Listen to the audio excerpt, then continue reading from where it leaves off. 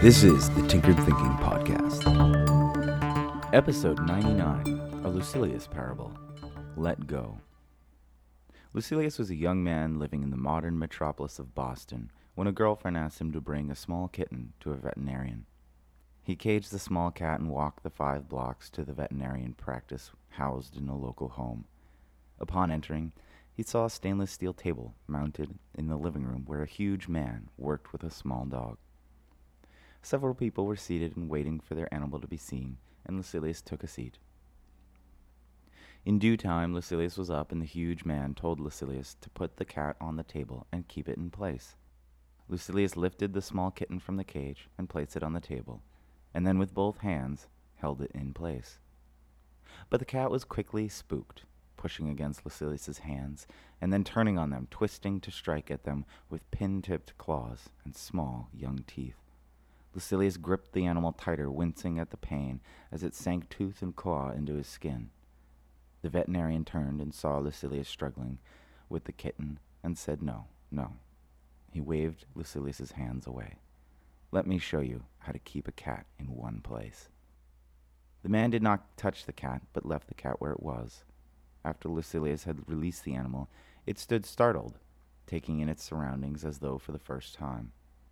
A few moments later, it started to walk to the edge of the table, but before it could judge the ground for a jump, the veterinarian quickly swept the kitten back to the center of the table and left it there. Again, as though for the first time, the kitten was startled and took in its surroundings for the first time. "You have to let the cat think it's in control," said the veterinarian. The cat walked to the edge of the table after a few moments, and the veterinarian repeated his strategy, sweeping the cat back to the center of the table. As long as the cat thinks it's in control, it won't resist the quick moves you make. Young Lucilius watched the veterinarian dance with the cat. The huge man kept sweeping the cat back to the center, readying shots while the cat tried to figure out what was happening. He applied the shots with such skill and quickness that the kitten could barely register what was happening, remaining relatively calm the whole time. The whole affair was done with little effort. The big man smiled at Lucilius. "Remember, we can ruin our own chances at success if we try too hard. Best to relax, let things happen as they wish, and look for those moments when we can make a difference, for good or for bad." Weeks later, Lucilius was traveling with a girlfriend and visited an aquarium that had recently acquired a great white shark, an animal that Lucilius had long regarded with majesty since he was a child. But upon arriving at the aquarium, the two learned that the shark had died in captivity, as had every white shark ever brought into such tight confines. Years later, Lucilius watched an entire nation reel in shock after a violent attack on a beloved city. The people did not see nor notice while startled by tragedy as the reigning government repealed their rights in the name of safety.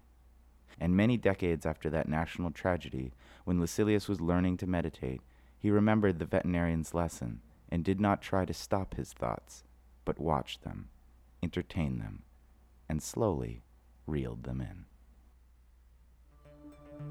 This is the Tinkered Thinking Podcast. Thank you for listening, and be sure to visit our website at tinkeredthinking.com.